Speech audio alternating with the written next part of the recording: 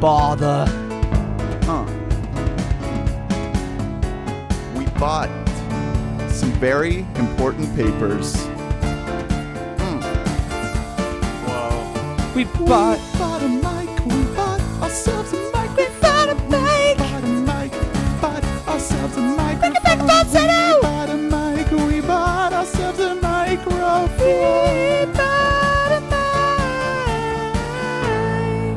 The wonderful thing about podcasts is podcasts is a wonderful thing. You listen and listen and listen and listen. It never ends. Hello. Welcome to We Bought a Mic. Hey, guys. Hey, I don't know if... We're all back here. Yeah, we are. The three of us. Core 3, Oh, guys. shit. Do you know what the best thing about the intro song pre-recorded is? Is that it limits the amount of time we spend doing the intro. I think that Yeah. we should, like, quadruple No, the 'cause length that's of it. what we used to do. It used to be so long, and now it's like, no, you have 16 measures, like just People would Shut like the fuck fast up. forward like 3 minutes and it would still be going on. yeah, and they're like, oh, this is like a musical improv show. And it sucks. Yeah, and it's also bad. Well, I know that you guys are happy that I'm back. My name is Hunter Mobley. Well, we didn't say by the that, way. but- I know that you're happy I'm back because I know you guys missed me. I started to listen to the podcast. It was really rough last week, so I'm just going to talk in a falsetto for the rest of the podcast because Yeah. obviously you guys really missed this falsetto. We were trying to go 3 for 3 with females, so I think you're just gonna have to fill in that. Yeah, I miss That Camilla. I'll give 2 takes at once, and I agree with the take over here. That was really. Well, You like that? I'm Ernest, and over here is Drew Dietzen. Yep, I'm Popcorn Drew. I woke up too late to eat breakfast before the movie. Just had a small popcorn. Feels very sick right now.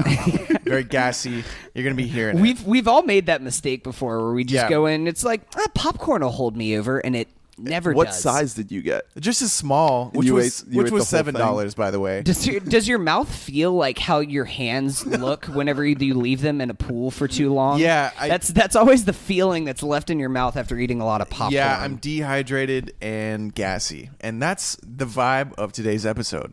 So, Well, today we're talking old Mr. Christopher Robin of the 100 Acre Wood and the greater London metropolitan area. wait, it's Disney's old Mr. Christopher Robin of the 100 Acre Wood in the greater London metropolitan Dude, are area. you trying to get fucking sued right now? Yeah, Like, or as shit. I like to call it, Ewan McGregor is Christopher Robin, a very important man with very important papers. Yeah. A very busy man. with very- Disney's Christopher Robin is a very...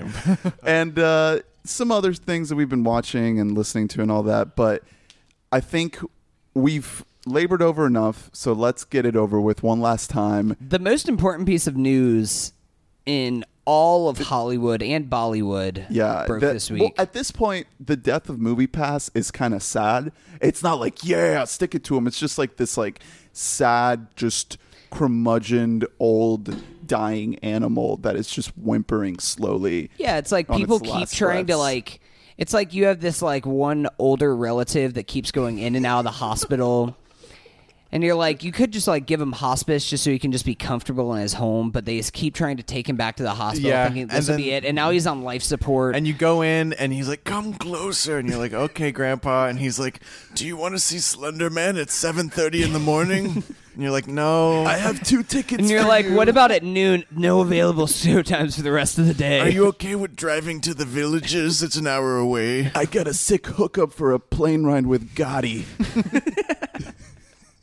John Travolta will tell you all about Scientology. So we all canceled our movie passes, correct? Well, Yes. I tried. Here's the kicker. I got an email from MoviePass saying that, hey, we know you tried to cancel your subscription, but we're just going to go ahead and ignore that, and you're still subscribed. And we're just signing you up to our new plan of 3 movies a month. And I was like, what the fuck? No. You got fucked. So now I'm gonna have to keep checking the app to make sure that like it doesn't charge me. Keep checking my bank account. You're just gonna have to call them. That's a lot of the time that happens with cancellations. You just have to call them, and a lot of the time, if you're on hold and you say the word "fuck," they have like an algorithm that hooks you up to like a higher up. So I usually just do that. Is there Well, this is just, like, assuming screaming fuck over and over. this is again to assuming get that through. MoviePass actually has like people that answer. I was gonna say phones. That's true. That's kind of a joke. You know that their customer service team was the first people that they fired to Yeah. like, make some more money. it's non-existent. So Well, you're screwed. I mean, even whenever we were still using MoviePass towards the death, I was just uploading random ticket stubs that I had in my wallet, or I would check in for a movie and then just go to a different one. take a because I picture was of like, your balls or something. Yeah, I would just be like, yeah, and they would be like verified, and I was like, okay, sure, why not? Obviously, nobody is checking these. Well, good. I mean, So- MoviePass, it was good while it lasted. There is such thing as too good to be true, Yeah. very clearly. But we all had a ball with it. We saw so Oh, many yeah, movies. I mean, I saw like 44, 46 Same. movies, something Same. like that. Right around So, there. So yeah. I guess we're all doing AMC A-list Are now. you signed up yet, Drew? No, I'm not. Okay. You're not a fucking A-lister, you piece of shit. Get off this podcast. A-listers only on this podcast. I was hoping Regal would put out competition, and I'm sure they will because, you know, capitalism has a lot of things wrong with it, but the good thing is if one company puts out a stupid good deal, all the others have to put out a stupid good deal. Yeah, I mean, that's That's I'm kind the of, law. I'm doing A-List right now. A-List, it does, like, whenever you sign up, you have to be signed up for 3 months. So I will at least have that for 3 months. I'm hoping that within those 3 months, Regal announces their own thing because in Orlando, really, the AMC theaters kind of suck for the most part. Actually, they don't though. Like the projection quality and the sound quality is always great every I'm time I talking go. about the theater itself, though, not just like Okay. not just their projection. Because I mean, it's fine. Where but is like the fact that AMC? there's no Like, over in there's one in Altamont. Altamont, and then there's one at Universal at like City Walk. Okay, I'm So- honestly not going to do this then. I don't want to go there. Yeah, I mean that's the it's a problem is drive. I've been going to the Altamont one, but it's not like Regal where on a lot of AMC's and even at the Altamont one, the one that I mainly use, there's some theaters where you can do reserved seatings like you can do with every other Regal, but for the most part, it's all like the old school theaters with like they don't have reclining nice seats. seats, yeah. You can't reserve specific seats or anything. So I haven't had not an unless you do issue. Dolby. I haven't had an issue yet with getting a decent seat at an AMC, especially because you can with AMC. I can reserve a showtime for 2 weeks from now if I wanted to, but That's the thing that I like about it Yeah. is you don't have to worry about being within 200 yards of the theater Right. Yeah. and like freaking out, like trying to check in and then go up to the box office and Yeah, that pay- was annoying. Yeah, so I just when I saw Christopher Robin, I just checked in the morning of going to see it that night, and then I just walked straight into the theater without All a right. problem. yeah, I mean, I maybe tried. I'll do I it. even had an issue with the AMC Stubs app. It wouldn't load my ticket, so I just went up to customer service and was like, "Hey, I checked in," and they're like, "Okay, what's your like user number?" So I went through my email, found it, and they just looked it up and got me in there. One thing that's kind of weird is my sister, when we went to see 8th Grade, she has an Apple Watch, and the ticket showed up on her watch, Oh, neat. the QR code. Ooh. So it was like they just know all your Neato. shit, dude. All right. Well, yeah. R.I.P. Rest in Pass movies. Yeah. You will be forever missed. Let's move on to this. I want to talk about this with you guys. The biggest piece of news of the last week or so in terms of movies is that the Oscars are retooling their broadcast because they're losing viewers, along with everything else on normal television, first of all. There are a lot of angles to approach this topic, but essentially they are adding a best popular movie category.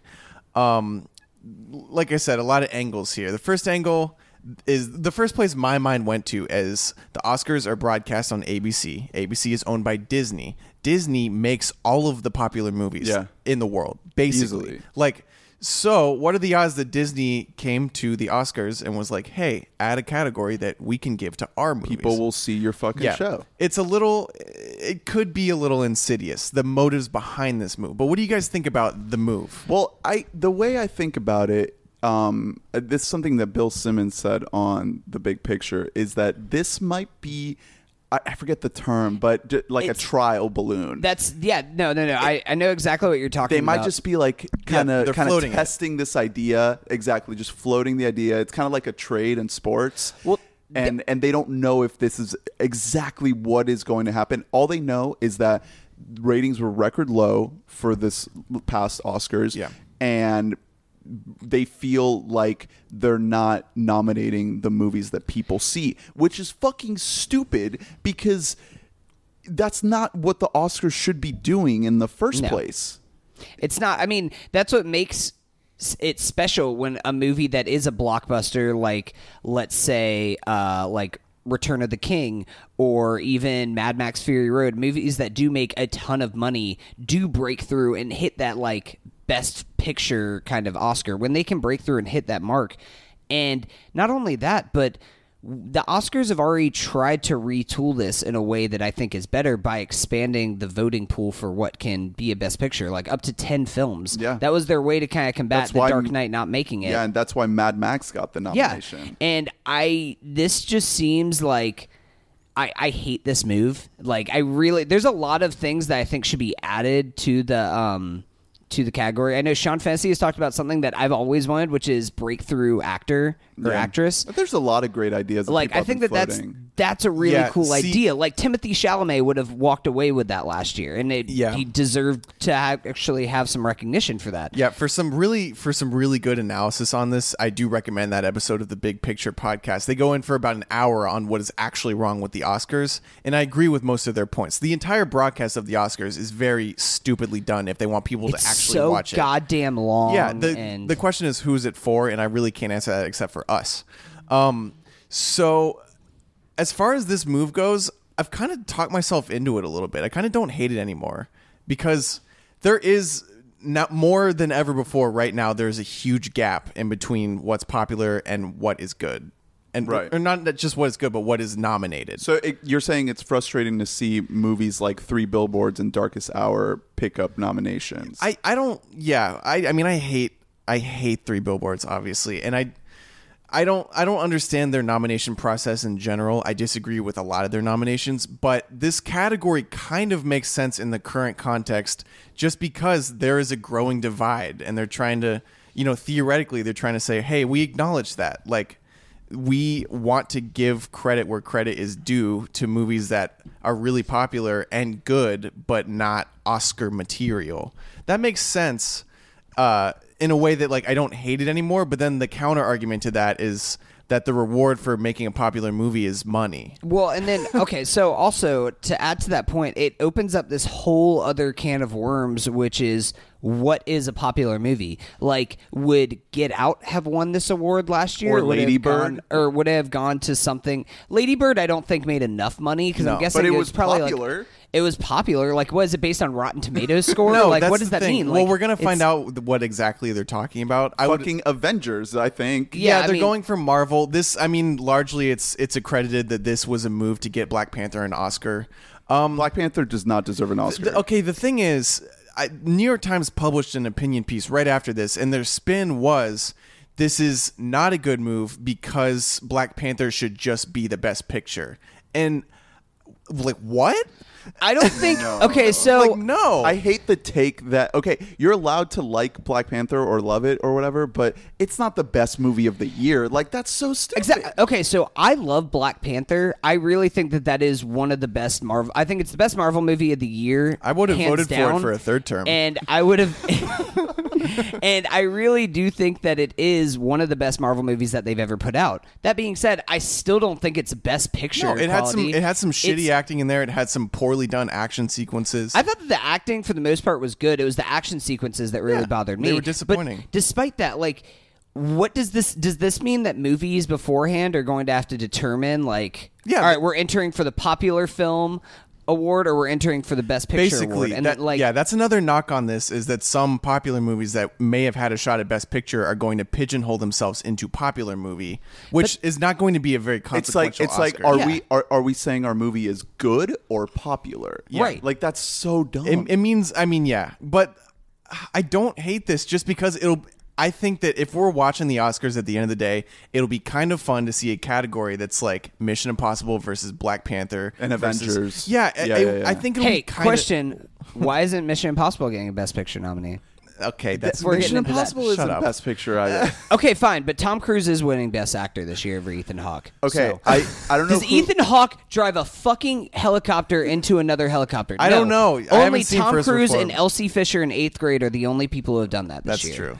But that's kind of why I talk myself into it. At the end of the day, if there's another category and it's like all these movies that I definitely saw that are against each other, I'm probably going to enjoy it. I'm not going to be like, hey, fuck this. Like, it's just going to be fun. I'm not gonna like not watch the Oscars for it, but I don't really see that bringing in that many other viewers. yeah. Anyways, people are gonna stick around a 5-hour broadcast just to watch one award That's that the they thing. actually saw movies yeah, about. regardless of if this is like a novel idea and if it'll be enjoyable for us, it's not the answer to why people aren't watching the Oscars. They have no idea what they're missing out on. There's a lot of really good suggestions on that Big Picture podcast episode that I like. Again, I really have to recommend Yeah. it. There's so many things wrong with the Oscars broadcast. It's so fucking long. It has all these So many pretentious goddamn montages. Yeah, these montages that are like, hey, remember movies? And Movies it's like, are great. yeah, I totally remember movies. I'm watching something about them right now. And they also don't spread out the important awards enough. So the first 2 hours are things that most people, we care about the early parts. Most people don't. And that's totally fine. They don't have to. In fact, they shouldn't at all. Most people don't give a shit about what Yeah. won Best Costume Design in the 2018 Oscars. Exactly. Yeah. That's how you fix the Oscars. This category, I don't hate personally, but I don't think it's the answer for them. Yeah. I guess lastly, I'll say something that I saw on Twitter, which is Tom Cruise should host the Oscars, which is they should just not have any plan, just throw him out there on the stage. Oh, yeah. No script, and just let him do some crazy shit. You know what I saw the other day that I was reminded is incredible is in 2009, Dan Harmon wrote the Oscars. That's the Hugh Jackman And number. Hugh That's Jackman the best- hosted. Yeah, he wrote this opening number with Hugh Jackman, and the whole bit was that like, oh, we had no budget because of the recession, so we had Hugh Jackman's like, yeah, I just made all these props in my garage. Funniest opening number in Oscar history. Oh yeah, unbelievable. Let's It's worth looking up. Just bring that team back. Yeah, Just I mean bring them back. they wouldn't do that at this point.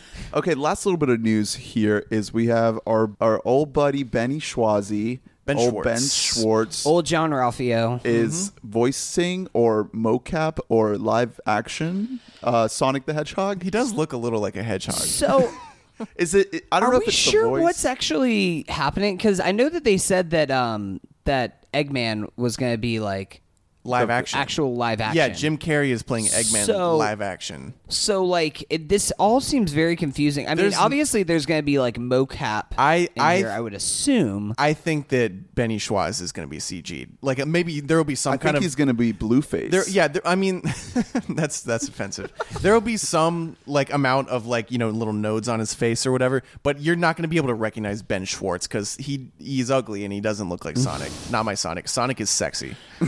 No, you know That's my who's sexy? Fucking Knuckles. Fucking knuckles. Give me this. I think this movie is a terrible idea. Video game movies never work, and there's no reason for this to work. Yeah, I mean, what is the best video game movie of all time? Fuck, man. Wreck-It Ralph.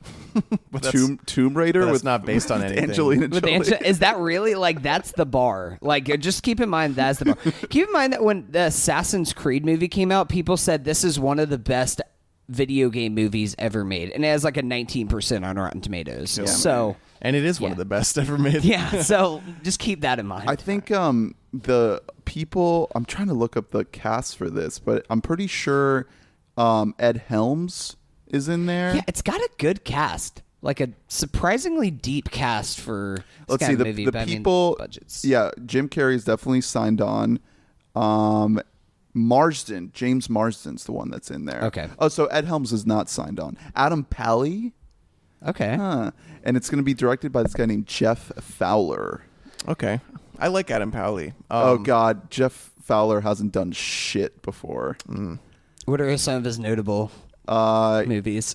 He has guys, this looks bad. He has a movie called Gopher Broke. Gopher, like a pun. Gopher. Broke. Gopher Broke. Yeah, that's Okay, I'm into Classic. it. All right. pun names don't cheapen anything. They make it sound like you're making a pricey movie. Gopher Broke. Oh no. All right. Okay. Let's move on. I'm just depressed now. So there's new music from Travis Scott. Yeah. Astroworld. He put out his long anticipated follow-up to his last album. So this is Astroworld. It's very long. It's somewhere around like 17 songs. A little over an hour. How do you guys feel about it? Honestly, I haven't been able to do the deep dive into this yet, but I do love Sicko Mode, and Carousel. I think those are two great songs. Frank is in there in Carousel. Yeah. The credits on this album are absolutely bonkers. Travis's biggest strength is as a curator. He's kind of like Kanye, where he's able to get everyone together and get the best out of them in the studio. I love this album. Like I'm super, super high on it. Travis Scott is perfect at what he does. He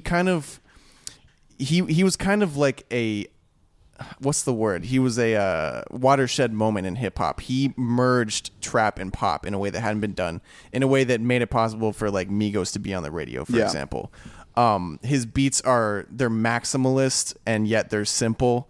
He really treads the line between a bunch of different complicated things, and he doesn't get credit for that because his lyrics are never the focus. He's not going to give you Kendrick Lamar level of introspection. He's not going to give you anything super complicated in terms of wordplay. And I think that's fine. Like, if that's not what he wants to do, that's not what the music is about. Like, you listen to the music, the beats are so layered and complex that I'm not listening to the lyrics. They just have to be there. I like that he has a distinct voice and then you can always tell it's him. Yeah. And I honestly really dig his singing. Like, he's a talented dude. He's a great producer. He learned how to make his voice sound very signature. He was one of the pioneers of auto-tune and trap music.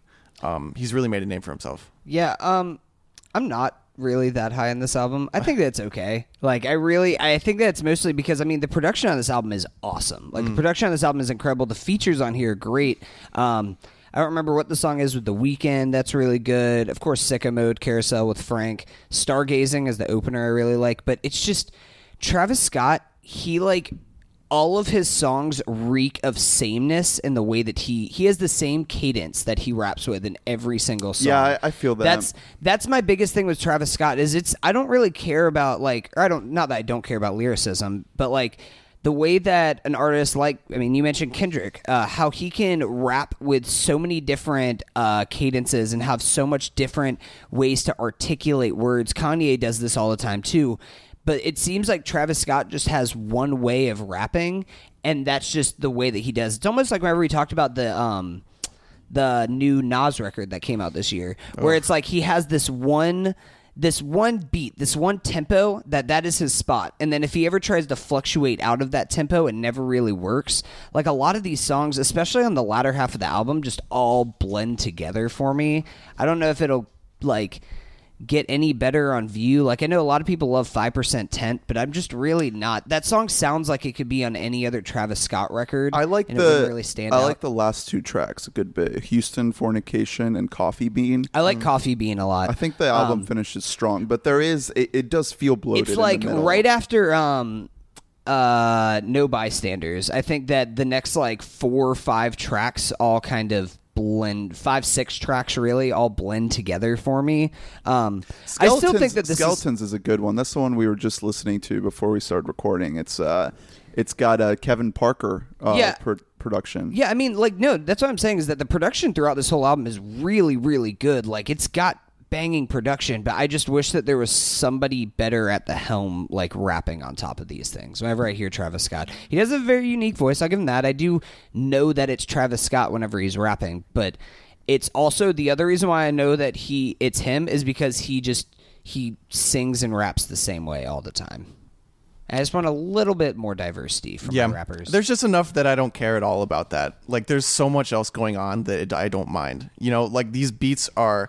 It's kind of what I think A$AP Rocky wishes he could do, because A$AP Rocky is also going for this, trap psychedelic pop thing going on, and there's a fluidity. Some of these songs definitely blend together, and the album could be shorter, but there's a fluidity in theme between all these that I think is really impressive to do when there's different producers working on every single song. Like, Travis is doing a lot, but you have, Pharrell and you have Mike Dean all over this, who he masterminded all the instruments on Beautiful Dark Twisted Fantasy. I really like this album. I don't know. I think he gets not enough credit because he is not a very good rapper. Yeah, I mean, I think, and that's kind of what it kind of comes back to for me, at least, is that if you are a rapper, I want you to at least be able to kind of hold your own. And I feel like sometimes he is, and the beats are able to elevate him up, but a lot of times it just kind of all feels like filler to me. I- All filler, but a decent chunk of it I will is filler. say, I think this is probably Travis Scott's strongest album. Oh, yeah. No. I don't disagree with that whatsoever because Like, I've he put- never been a fan of Travis Scott. Yeah, like he but put something together here that is fairly, cohesive, and even though it does feel a little bit bloated and it kind of sags in the middle a little bit, it's wholeheartedly like a very complete work that stands above everything else that he's done before. And I think the only times I've been into him is when he's been a feature on Yeah. other people's albums, and I've never really been able to get into his solo stuff. This is the first time that I'm actually like really, really interested in a solo album of his. So that says a lot for my familiarity with Travis Scott. But just looking at the production credits, like, god damn, this thing is stacked. It's absurd. And the features, Thundercat, obviously. John Mayer, Stevie Wonder hopped on the harmonica Yeah. for a song. jeez. It's absurd. And he, like I said, that's his biggest strength is he is a really, really good curator of talent. Like he is so good at that. I'm a big fan of this album. I think it's the best album to come out in probably a few weeks at least. Mac Miller put out an album that I was looking forward to based on its singles, and it's so disappointing. Really? I thought it was solid. I thought it was okay. I mean, lyrically, it's better, and his flows are better, and he goes more deep with what he's saying, and the beats are really boring. And I think at this point, at least, I prefer really, really good soundscapes to really, really good lyricism. That's what I listen to music for the sound of it. I don't. For me, the best Mac Miller song ever is "Dang," only because of Anderson .Paak. Yeah, I mean, and Anderson .Paak elevates that song. No, I haven't had a chance to listen to the Mac Miller album. We'll save it for next week because I know you guys haven't had a chance to listen to it yet. But I'm interested to know what you guys think of the new Amine album because Just it came out just today. came out. Isn't it midnight. Amine? I think it is Amine. Yeah. Amine. Anime? I always say anime, and that's why I always say Amine. Anemone. Anemone. But I really think that he's one of those artists who I think has really evolved the way that he raps and sings together, that a lot of artists never reach that point. I mean, Travis Scott, I think, has evolved his production and actually what he's going for, but it kind of feels like he's more of a producer than he is a rapper. I want Travis Scott to produce an album, but then get somebody else to rap on maybe he it. could produce a Kendrick album because honestly, this is kind of a take, but a lot of Kendrick's beats just suck. Like, A lot of Kendrick's beats? What? yeah, what? yeah, a lot of Kendrick Lamar's beats are not good beats. Like what? He elevates them by being himself. Wait, are you about to talk about the beats on To Pimp a Butterfly? No, I was about to say Okay. that's the exception because that is like future jazz. Like it's a whole different It's thing. not beats, But right. I was re-listening to Damn, and some of those beats, like if it was any other rapper, you would not listen to that song. Like they're just not very good. Yeah, all right, that's fair yeah, because on I do on think like Fear. I do think God, Damn is like by far Kendrick's worst album to date that he's dropped. But he does really elevate. I mean, the beats on Good Kid, Mad City are fucking awesome. Yeah, though. So yeah. like Good Kid and To Pimp a Butterfly, when you're 2 out of 3 with albums with great beats, I don't think you can criticize somebody's beats. I still think that. Well, I think first of all, I think that probably half of Damn's beats are bad. Honestly, if we were to listen to an instrumental, I would turn it off. And then also, I think if Good Kid was someone else, I don't think that we would like it half as much. It's a testament to him. I think that he is absolutely fucking insane. Like what he puts on top of a track is unfucking believable. You know what I mean? But that's just me. That's my new phrase.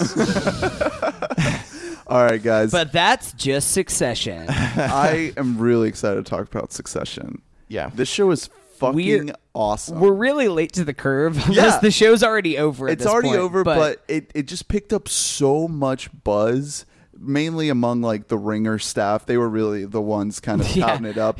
But I don't know. I just dismissed it because I saw the preview and I was like, "Well, I don't want to watch a show about a rich white family." yeah, that's what the whole like basis of it is, and that's why I wasn't really interested because it was like I can watch rich people be rich. Yeah, And but that's it. I watched the first episode, and woo, what a great pilot. What a fucking great episode! I mean, I'm gonna let you guys talk because I'm already 6 episodes in. You're So yeah, I'm deep. Yeah, dude, me and I'm Hunter into are it. 2 eps in. This is a show that a lot of, like, I read a lot of reviews. I didn't go deep into any of them, but almost all the reception of the pilot was really, really good, but it lays a lot of groundwork and it's boring. And I watched the pilot and I was like, this is amazing. I don't know what you're talking about. Yeah, I didn't find it boring at all. I thought it was amazing already. Does Adam McKay only direct the pilot? Does Yeah. he come back at all? Okay. Because well, maybe. it definitely has like an Adam McKay style to it. Like even in the second episode, which he isn't involved in, just like... Well, he set the, he was the one that made the choices of like, hey, if a director comes in, this is what they're going to fucking do. Yeah, I You know mean, what between Yeah, he sets the Adam tone. McKay and Will Ferrell are the two executive producers on this, and like, it's definitely like a drama, but the show's like really funny at points. Like, it's Yeah. really like kind of laugh out loud hilarious at certain moments, and also just so like over the top and absurd. There's a little bit of not navel gazing. That's not the right word, but like just like rich people talking about rich people things, talking about what the stock market's going to do and kind of shit like that, where it's like, all right, whatever. I mean, but it's created by Jesse Armstrong, who is a really, really talented British writer. He's written a bunch of British stuff we haven't heard of, but he also wrote for Peep Show for 5 years. Oh, I didn't know that. nice. Which Okay. is, or even longer than that, which is like a classic British, just like kind of like a cringe comedy show. Like it's not dramatic in any way. And so, yeah, he created this more recently. I think this is an amazing show. Basically what we've got is a show about power. It's following, the CEO of a telecommunications company that's basically Fox. yeah, or Comcast, one of Yeah. those, one of the giant, something like that. And he's an absolute fucking prick, and his son's an absolute fucking prick. His son is about to take over for him, and then he changes his mind, and then, it just devolves from there. We don't need to spoil too much. But. yeah, I mean, I don't want to, because also especially the two of us, we don't really know exactly where the show's going. I think that one of the things that really elevates this show is a couple of awesome performances, namely Jeremy Strong. I think is that's what's awesome. keeping me watching is the fact that these characters are so well realized and you understand everyone's motivation, everyone's point of view, and you get a sense that these are real people. Like Yeah. This it's whole cast is so, Shout out- so solid. Shout out to Kieran Culkin, the I think gay he's- I boyfriend think he's from. my, I love the gay boyfriend from Scott Pilgrim. Yeah. He's awesome I think in he's this. my favorite. yeah, Macaulay's brother. There's a couple people on here who I'm not completely sold on. Maybe I'll be sold on watching further in the show. Namely, Sarah Snook as Shiv. Oh, I love her. I She- thought she was like she's fine, but She's like a not lot of as the characters. zany No, she's as not. anyone- as everyone else. And she's. I don't know if that's just kind of her. Like what she's going for, but her character feels a little bit flat. I don't know if it's going to become any more dynamic. I mean, I'm not criticizing her as an actress. It's more so that I'm waiting for the show to give her more stuff to do. Right. Also, Matthew McFadden, who looks like a knockoff Brendan Fraser. This guy, so after 2 episodes, this is the only character that I'm really wondering, like, what's his deal? I can't tell because he's different in every scene. He's a different character. he starts out. You're wondering if this guy's like a little bit of a psychopath. Yeah. a little bit. Yeah, exactly. But then you're like, oh wait, he's just an idiot. This, yeah, he's messing with this kid who, by the way, this kid cousin Greg. Cousin Greg. Cousin Greg, played by Nicholas Braun, who definitely know from Sky High as the blonde kid who also can glow. from Perks of Being a Wallflower, I believe. Yeah, he's in that. Yeah, This whole cast is just like it's a cast full of that guy and those girls, people you've seen before. Yeah. You'll never know their name. Alan Ruck from Cameron. Ferris. Yeah. Cameron from Ferris Bueller, who's an amazing actor, never gets enough work. It's such a good cast. And I think that is the main strength in this show. And also, I think it's just an all-around well-made production. This is prestige television. It has a budget, but it's shot like it doesn't. It's shot kind of mockumentary style. The sets are so luxurious. Oh yeah, it's because it's not sets, it's like locations, right. A lot of shaky cam, a lot of improvisational. Like I've heard interviews that they actually did improvise too. You would think great. they wouldn't because the script should be so tight because the show is so good. I could tell that there was a bit of improvisation, namely with Kieran Culkin's character. Oh, yeah. Like there's one particular moment when, without getting into like spoilers or anything, they're in a hospital and he's talking to cousin Greg and he's just like, I can't keep looking up at you, fucking like you're straining my neck because you're so goddamn tall. Yeah. It's just like it's so funny. Yeah, and like there's a lot of insults in this show, and Adam McKay's whole thing is improv takes, and as a director, he will have a megaphone and he yells out lines. He just comes up with because he's a awesome. he's a genius. That's so awesome. And yeah, this show, I think it's all like well-rounded, amazing. I really didn't have many issues with it at all. I'm kind of surprised that for the most part that critics and stuff weren't as high on this show. Well, I mean, especially like I read a ton of AV Club reviews and stuff like that, and for the most part, like every episode was like B minus, B plus, and it was like they've been coming really, around. like, Critics have been coming around as the season goes on, but I think partially that's because we're in a period of television that's kind of post-Prestige, where now we're getting stories from so many new groups of people. Like every demographic is represented, and this is kind of a show that you may have seen pop up in like 2005 on HBO. Yeah. And so it's in that way it seems a bit aged, but the tone of the show and everything else about it is flawless and kind of timeless. Well, I think what makes this show work, despite my, doubts going into it, is that this is ultimately a show about people in some of the highest reaches of power, just being shitty at their jobs and shitty to each other. Like half of them are idiots or evil or fucking. Everybody is so conniving and manipulative. And they're supposed to be a family, but they're just ready to fucking knock each other's kneecaps out at the first chance they get. Yeah. So it's like you're dealing with people that have so much influence and so much power, but they're just not like operating at a very intelligent level. Well, it has like Godfather kind of like themes a little bit to it, where it's just all these people who are in this like high level of power, but it's almost like they're supposed to be a family, but they're always looking for a way to one up the other person who's next to them and betraying each other and doing whatever they can to advance their own personal gains. That's why I like this show. It really is about power dynamics. It's about like what you do to move forward in the world. It's about leveraging what you have and getting more. And it's not in a way like a lot of prestige shows were, like a Sopranos or like a Breaking Bad, that were kind of glorifying it. They were kind of making it like, yeah, hell yeah, you get yours. This show is like being like, hey, these people are all horrible. Yeah. Exactly. That's why this show, I think, is... But it's still so entertaining. Yeah, and the dialogue is so funny and engaging. Kieran Culkin is God, man. I think he needs so much more work. I'm so glad he's in this because he's always funny. Yeah. But yeah, that's why I think this show is better than the expectation, than the veneer of it. The veneer is like more stuffy than the show is. The show is very self-aware of how bad its characters are. Exactly. That's what makes it work. Yeah. Another thing I love is the intro, the music, the main theme. The main theme is awesome. Good. Yeah. So good. Yeah. One little thing I'll say, being now halfway through the season, is I felt it kind of drag a little bit. Episodes 3, 4, and 5. Oh, look at this guy. He's watched episodes 3, 4, and 5. Yeah, so 1 and 2 were really strong. Definitely 1 is amazing.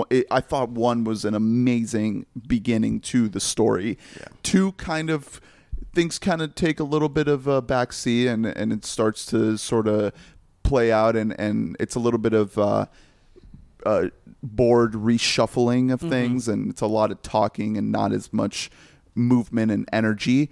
And 3, 4, and 5, it kind of, I had to like tell myself that I had to stick with it a little bit. It didn't really like string me along. Really? And then episode 6, which I just watched today, was so fucking good that I'm ready for the rest of the season, because even though the show didn't have me like completely engaged, I was still ready to watch the next episode immediately after. Like, I was still so ready to keep spending time with these characters, even though the plot was a little bit more dragged out than I would have liked.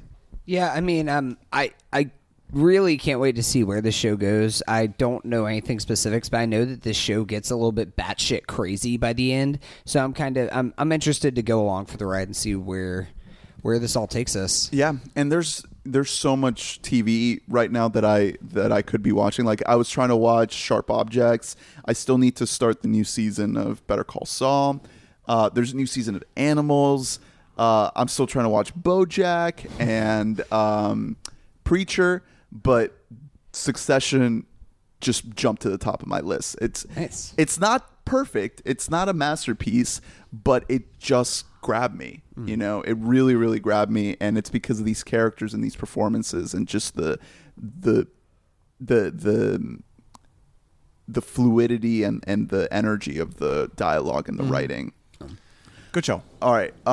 What's next? We got Dimitri Martin. Yeah, I'm just gonna do this really quick because I'm assuming neither of you guys saw this. This is on right? Netflix, isn't it? Yeah, Is this new? Yeah, Like brand new? Brand new Dimitri Martin special. Dimitri Martin is 45 years old, you guys. Oh my God. And that makes me well, sad. you wouldn't know because he just looks the same. Like everything is the same. That is the takeaway from Does this he special. still have the same haircut? Yes, he has a bowl cut. It's unreal. Still looks like Coconut from Ned's Yeah, Declassified. and more important than the aesthetic of any of it is his comedy is exactly the same. Like for better or for worse, I've always honestly been a fan. I like one-liners. I like kind of up the middle stand-up comedy. It's not going to change it's not going to change the world. And it's definitely not where comedy's at right now because, comedy right now is more personality based. But this is just another like good special. I can't call it great because like I said, I was like halfway through this special and he said like a fact about himself. He was like, yeah, so I have my wife and my kids. And I was like, I didn't know one thing about you. I didn't know a single thing about you, Dimitri Martin. How old is his kid? I don't know. It could be 30. We have no idea. It's just, that's kind of the way that comedy has gone is more confessional. And that's always been a vein of comedy, but that's something that we kind of want more right now. We want more honesty. We want more truth tellers and less observational guys. Like Dimitri Martin must have been a big Seinfeld guy growing up. He has a very, very funny perspective. He has the perspective of someone who sits down and just thinks about things in daily life. Like it's not stories. You know what I mean? John Mulaney is a great joke teller and a great storyteller. And that's why I think John Mulaney is a better comic. He can act out his stories. He can tell them very fluidly, and there are really good jokes. Dimitri Martin just has the jokes for the most part. He tells probably one story in the special, and the rest is just kind of lines. And then the added bonus of Dimitri is he fucks around with like a drawing pad. He'll take that out, and he'll have good drawings. Honestly, when I was about 11, I loved his TV show, Important Things. Oh, with I Dimitri loved Martin. Important Things. That was one of the first kind of like alternative comedy things that I had ever seen, and it kind of blew my mind. I mean, his first special person is like that. Yeah. On my old iPod video, that was one of like I only had like a couple of stand-up specials. Some of them Cook. haven't aged well. Yeah, like Dane Cook. Yeah. I had a Dane Cook I think album. we all had that. You were a big Dane Cook fan when I met you. I remember. When you met me like 2 years ago, I was like wearing a Dane Cook You're like, shirt. honestly? Yeah. Dane Cook. No, but I love Person. I love Important Things. I didn't realize this. Did you know that he actually was a writer on Conan O'Brien for 137 episodes? Yeah. Like from 2003 to He 2004. has a great pedigree. He's written for Conan. He had his show. He's written movies and acted in movies sporadically, but mostly, indie features. Nothing huge. It's just really interesting. This special just fascinated me because it was frozen in time. It was just this. You could put on his comedy specials in any order, and there would be you wouldn't be able to tell which is which, except for drawing. Yeah, except for like maybe his face is drooping a little now. But in terms of the jokes he's telling, like for better or worse, like I said, like if you didn't like him at first, you're not going to like him now. It's just exactly the same. And that's kind of not great because you kind of want to see evolution of an artist, like how we saw Bo Burnham evolve his basically stand up to like theater play to movies. And I thought, that's a really cool thing. You like seeing a positive arc. This is just a straight line, and it's a straight line that's pretty high on the line graph. But it's just the same. Well, so if you liked him, then check it out. If you don't, then don't. You know what I mean? I think that's a little bit of an unfair comparison because Bo Burnham's a fucking genius. Also, I mean, Bo Burnham, you could watch and then just be like, this guy's going places. Well, So, you make where that- Dimitri Martin, I mean, he is very, very alternative, and you can tell he's like very outside the box thinking. But the fact that Important Things only lasted for a season and then it got canceled, I mean, kind of was a sign that it wasn't necessarily popular. Well, yeah, but I made that comparison because back in the day, you would see articles in like Entertainment Weekly calling him the next comedy genius. Like that was what, because he is incredibly smart. He's got the ambidextrous thing. He makes drawings. He does these weird little bits. He's very intelligent, and he just hasn't gone upward with it. Like I still think he's an incredibly smart guy and talented, but That's a little sad. I mean, like you said, he has tried to break in with movies, but it's just never really taken off. Yeah, he's weird looking. Yeah. He made a movie called Dean. He was also in that movie about Woodstock. I think, that he came was. out a few years ago. with Emil Hirsch. Yeah, I never saw either of those movies. Yeah. But, I mean, he tried to make his breakthrough, and it just never really panned out. Yeah, but either way, I mean, if you liked him, then you will like him. That's it. Okay, all right. And Hot take. And that's your thing. Oh yeah, and Man, that's your Hard Knocks. So Hard Knocks. yeah. Hard Knocks : the Cleveland Browns. Oh fuck yeah, dude. I am so excited for this. And so did you watch a second episode? Just came out. No. I just saw the first. That? Okay. I watched a little bit of the second episode. Okay. So yeah, Hard Knocks is a long-running HBO sports documentary series. Every season, they follow the training camp and preseason of a different NFL football team, just from beginning to end. The entire season is just one team, all the trials and tribulations. You get to know all the players and coaches. They become characters, essentially. And it is so good. It's really fascinating to watch because it like gives you a new appreciation for locker room dynamics and stuff like that, for how actually these players communicate. You can like watch certain people and you're like, that guy's a fucking genius. Like, you know that. And then you watch other guys and you're like, that guy isn't so much. Like, I know in the first episode, we had that offensive lineman who was sitting down teaching finances to like all the rookies that were in the room. Yeah, and it was hilarious. Yeah, he's like, bro, it's called interest, dog. And they're like, damn. They're like, shit. It's so good. It's such a well done show. It's brilliantly shot. They have it down to a science because it's been going on for so long. Like I said, this season is the Cleveland Browns. Last year, if you don't know, the Cleveland Browns did not win a single game, which never, ever happens. Yikes. They're as low as you can get. Their entire franchise has always sucked. And the city of Cleveland just lost LeBron. So this show expertly starts the whole thing. You're watching a worker take down the famous LeBron mural in Cleveland. And it just sets the tone of this is a city in need of a new hero. Enter the new hero of the Cleveland Browns, Baker Mayfield. They took him with the first pick of the draft. You get to know the coach, Hugh Jackson, who by all means seems like a good guy, but is probably a terrible coach. Probably. He's like 2-24 in his games that he's coached. And he just doesn't really pass that. My favorite thing about this show is that HBO somehow kind of wagered their way into unbelievable access. You get to see board meetings that's like, I shouldn't be allowed to see this. Like, you're watching these coaches argue and like undermine the head coach and stuff. It's like Succession. You're watching these power dynamics, but it's just real. But yeah, these are real things that are actually happening. Yeah, it's incredible. And it's incredible that they were like, hey, we're just going to put cameras on the walls all the time. Do your thing. And they're like, okay. Like, there must be a lot of money being brought in by, having the show. Yeah, I mean, it worked for me. Some corporate synergy. Why, so there's like a whole like myth that there's a Hard Knocks curse, that whenever the Hard Knocks comes in there, it makes your team worse. But the Browns are like, well, we can't get any fucking worse than not winning a game. Exactly. So just throw them in there. I don't want to like give away too much about the second episode, but talking to that, it starts with I can't remember his name. Corey Coleman, who was a wide receiver for them and was just recently traded to the Bills, because it starts with them. It shows like some footage of him in practice, not really trying. And he goes into the office with Hugh Jackson and is just like, if you're not going to put me with the first teams and trade me, I don't want to be here, all this kind of stuff. Wow. And then he gets fucking traded. That's amazing. Like, it's stuff like that. But I mean, going to the point that it shows you the dynamics and everything.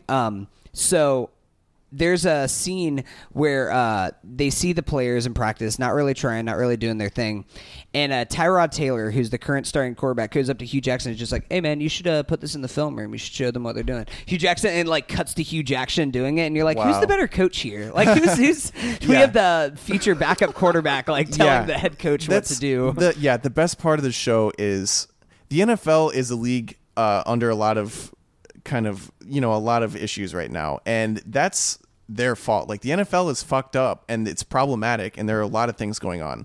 But the people in the NFL are not all on the same page with that. This is a show about people. A lot of them are just trying to make ends meet. They're just trying to make... They're just doing their job. They're trying to make a roster. This is not a show about a bunch of millionaires. A lot of these people are like, please just let me in your training camp so I can just like have a place to live for a while. And then if I make the roster, I'm rich. But this is a show about people trying to do their job, and I love that. It's a very empathetic show. It shows that like anything, this league is full of good people. It's full of bad people. Greg Williams, defensive coordinator of the Browns. Yeah. It's just, it's a very human show, and it doesn't have to be, because, you know, sports documentaries can sometimes be missing that aspect. But the way that they get narratives out of all this footage, because they just get so much footage for this show, that the way that they cut it together is just beautiful. So my favorite moment from the first episode is starring the 4th string quarterback on a team that didn't win a game last year, Brogan Roback. Brogan. Who Did you sounds say 4th string? Yeah. He's the 4th God. string quarterback. He's a rookie. This guy, Brogan.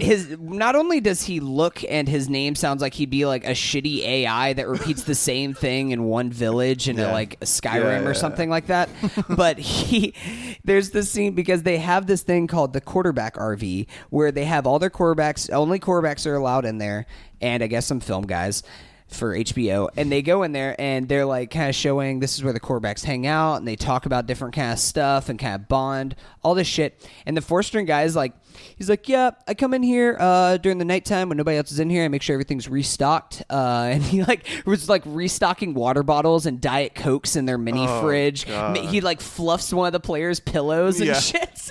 It's funny. It's hilarious. Yeah. But it's like human moments like that you don't, because you just see He doesn't these- have to do that. He chooses to. It's kind of hazing. He kind of has to. it's okay. kind of hazing, but then also it's like he's like playing with it and having fun with the Yeah. whole idea of it.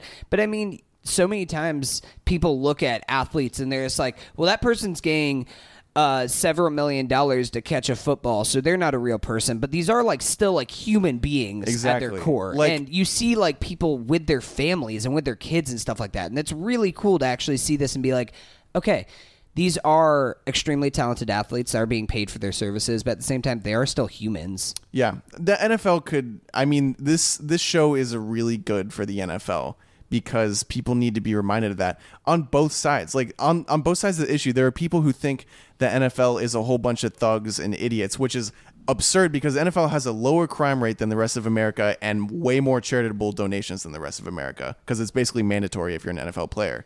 And the other side of the issue is people who are like, football as a whole is fucking stupid and sports are dumb. And this just kind of silences both sides. It's a show that shows you, hey, this is just like, hey, you know how you go to work and there's a bunch of different people there and they're all different, even though, and maybe you don't like the company, but you all are just trying to, you know, live your lives. That's what the NFL is. That's what everything is. And that's why I love the show. And that's I don't even remember what my phrase was. That's my take. And that's me. All right. But that's just me. Yeah, that's what it was. All right, let's take a quick break, and then we'll get into some movies.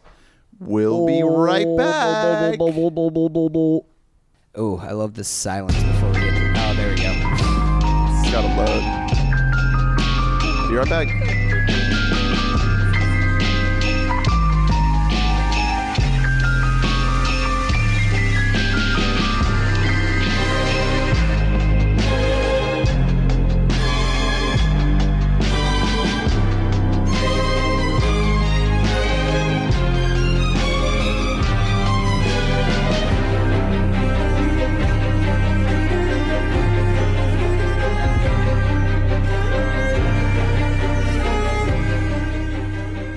He comes and he's like faking comforting the wife, and he's like, man, he's a great man, and he just offered me a job. Yeah. And then he just looks around like, right? Succession is how you do important papers.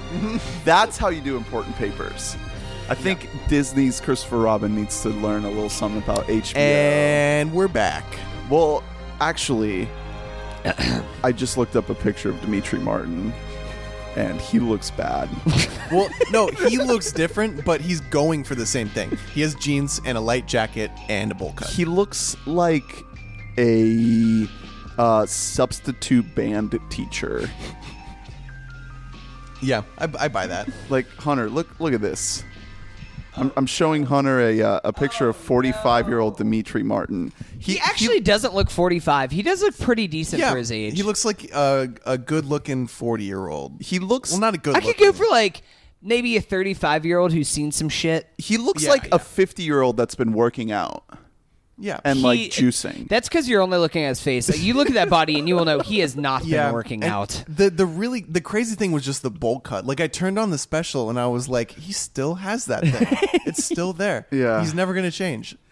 All right, let's get to a little segment that I like to call Blu-ray. Christopher Robin. Crack and Crite. How dare you interrupt the soundbite, Drew? All right, take two. We So, have 3 things to get through, so we got to try to do it quick before the review. So you have 2, and I have. Well, I technically have 3, but I'm going to sum them up in 1. Okay, So you can start. First of all, I wanted to start with this one because, Drew, I know you have a background with this movie. This is Wes Anderson's Bottle Rocket. His feature film debut. feature film debut. I love got this. Bottle Rocket. Well, we'll get to that. no. So Hunter I hates got it. this movie on Criterion at the Criterion sale at Barnes & Nobles. Thank you very much, sponsorship. And I gave this a check out because I was like, oh, it's 90 minutes. I got about 90 minutes to kill. I'll put this on. This movie was okay. I think that this was not that good of a movie. It wasn't that it's not. It's good. It's fine. Then why the fuck But- is there a criterion of it? I mean, okay, so my interpretation of this movie is it looks like somebody doing a like a mediocre impersonation of a Wes Anderson film, which kind of gives you respect for the craft that he's developed while making Right. all these movies. But overall, I just thought He hadn't figured out quite yet what he It's- was. He Yeah, was, I he mean, was really young when we're, he made this. Like super young. There's some there's definitely some good moments. I'll get into like little minor spoilers of this movie. This movie really isn't about the plot whatsoever. But the best part about this movie is the second act, in my opinion, when they're just like chilling at the motel. Yes, that's where absolutely. it feels like a Wes Anderson movie. And then I'll give you another thing. The best part about this movie is Owen Wilson. yes, He is so. I have never thought he was very funny before, and he's Owen so Wilson's, funny. Owen Wilson's incredible, and I He's think so good. they make, despite the fact that this movie is written by Owen Wilson and Wes Anderson, and they make multiple jokes about how Luke Wilson is the more attractive and better brother in it, Nah. which is pretty funny. Oh, buddy. Because They have the same face. I mean, at least Luke doesn't have a fucked up nose like Owen does. It comes down to the nose. But the third act I found to be extremely messy. It almost seemed like they were trying to do like a Quentin Tarantino impersonation where there's this like kind of heist that takes place that everything goes wrong. Well, that's and- every Wes Anderson movie. Yeah. Yeah. There's always some sort of like escape, But it's very Tarantino-esque, and then there's somebody who like has like a heart attack, and then they have to try and it very much felt like a Tarantino film to me, but it just wasn't as good looking. I'll level with you. When I think about Bottle Rocket, I haven't seen it in a while, but when I think about it and why I like it, all I'm thinking about is them at the hotel. Yeah, the motel sequence is awesome. I It's mean, so good. there's a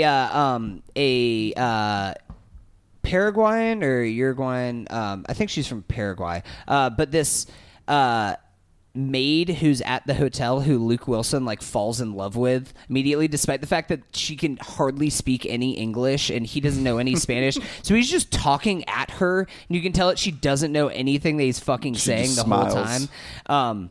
That all that stuff, it's all shot beautifully, gorgeously. That's the only part where it felt like I'm watching a Wes Anderson movie. But there's other parts where it felt like, which some people still criticize Wes Anderson for doing this anyways, where it's shots that are set up to look pretty without a purpose. Like a lot of people criticize Grand Budapest Hotel, which I fucking love for it doing that, where it's just like, wow, this all looks really pretty and symmetrical without having any real purpose to it. I don't care. Yeah. So overall, I mean, I found this movie to be okay. If you like Wes Anderson movies, check it out. Otherwise, if you're not a Wes Anderson fan, I don't think that this would sell you on his movies. I would probably put this like in the mid to lower tier as far as Wes Anderson goes. Like, definitely would put this below Isle of Dogs, Grand Budapest, Rushmore, Royal Tenenbaums. Pretty much most of his acclaimed work, I'd put it below that. All right. Also, his most straightforward comedy movie, though.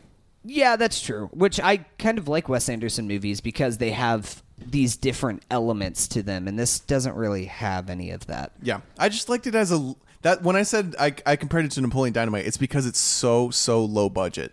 Oh yeah, it's extremely low budget. And it's meticulously shot, and it's about idiots trying to put together a plan who have no idea what kind of plan they're putting together. I'm glad it didn't end the way where I thought it was.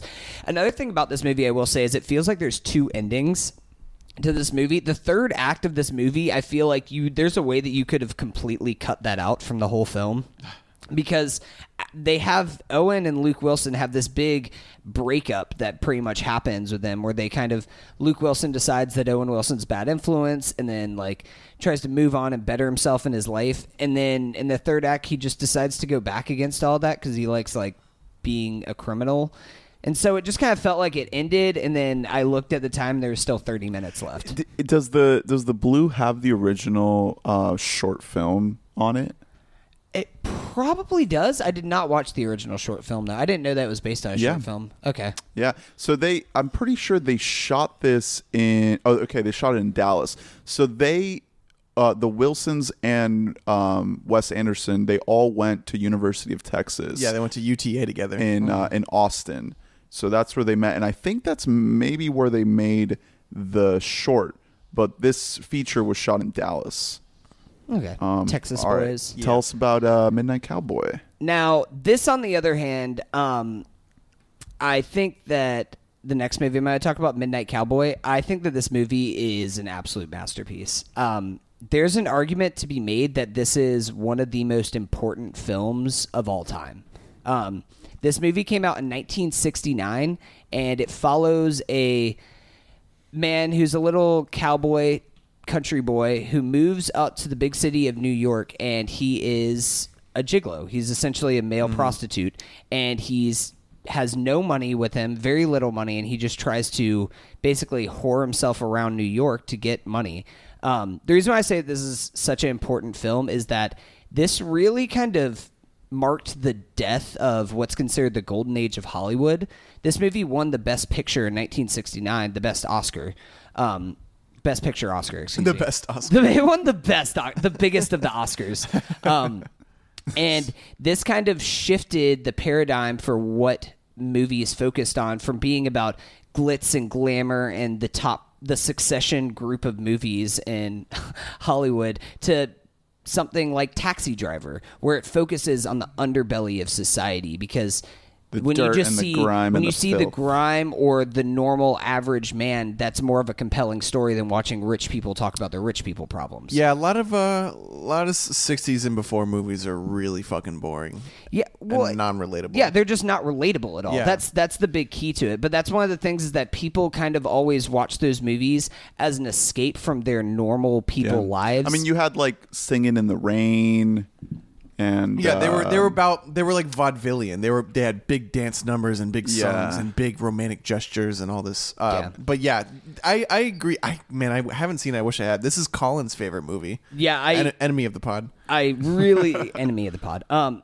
This movie is absolutely incredible. Jon Voight is unbelievably good. Does he star? Yeah, he's the star. He's Joe Buck. He's the cowboy. Wow, that's funny. You might know him from episodes of 24. You might know him as mother or father of Angelina Jolie. Yeah.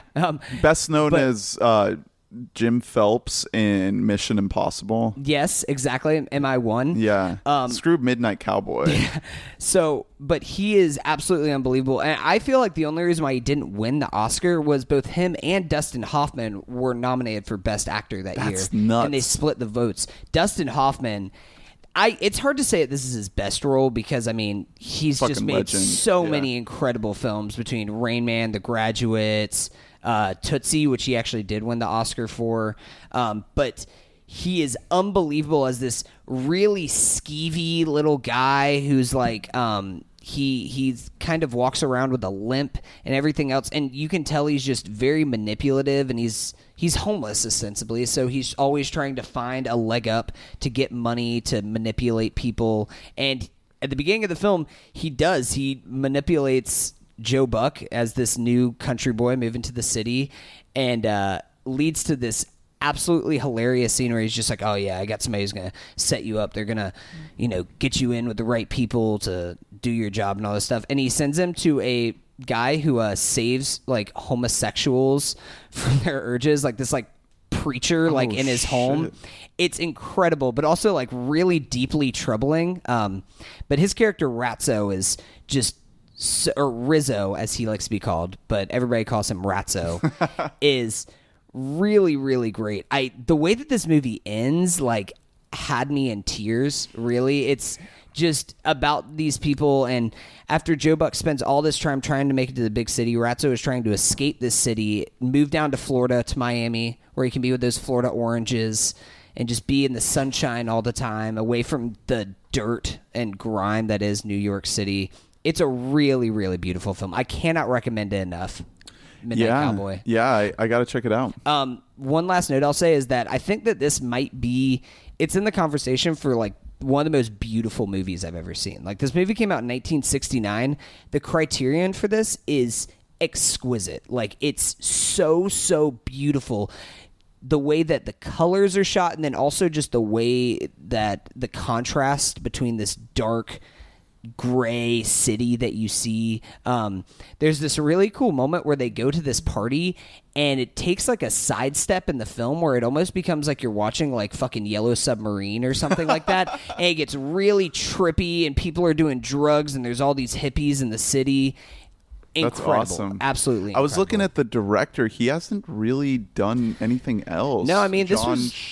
Schlesinger. Schlesinger, yeah. Oh, he passed away in 2003. Yeah, so. but I mean, this is so really he his really most... didn't get any time to make anything else after Midnight after Cowboy. 1969.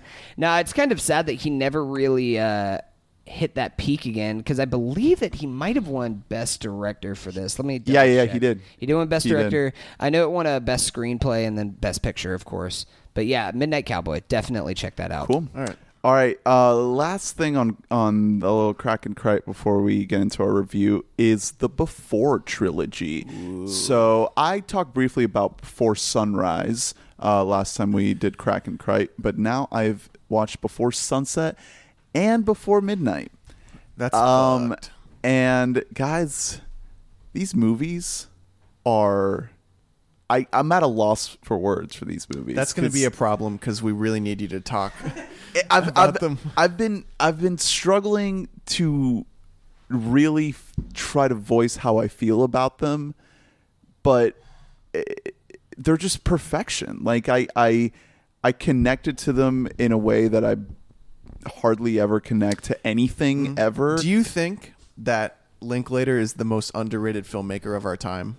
Because I think that he's in the running. Yeah, I mean, I think that he, with Boyhood, he certainly made something that like got him a lot of attention. Yeah, he and got some acclaim, clout, he got some buzz. But he has never really made anything that's been like, you know, huge and seen by the masses. He's not a Spielberg or he's not a Peter Jackson. Like his movies, God, he's incredible though. But what he manages to do with these movies is something I've never seen before. Like, these movies don't have a plot.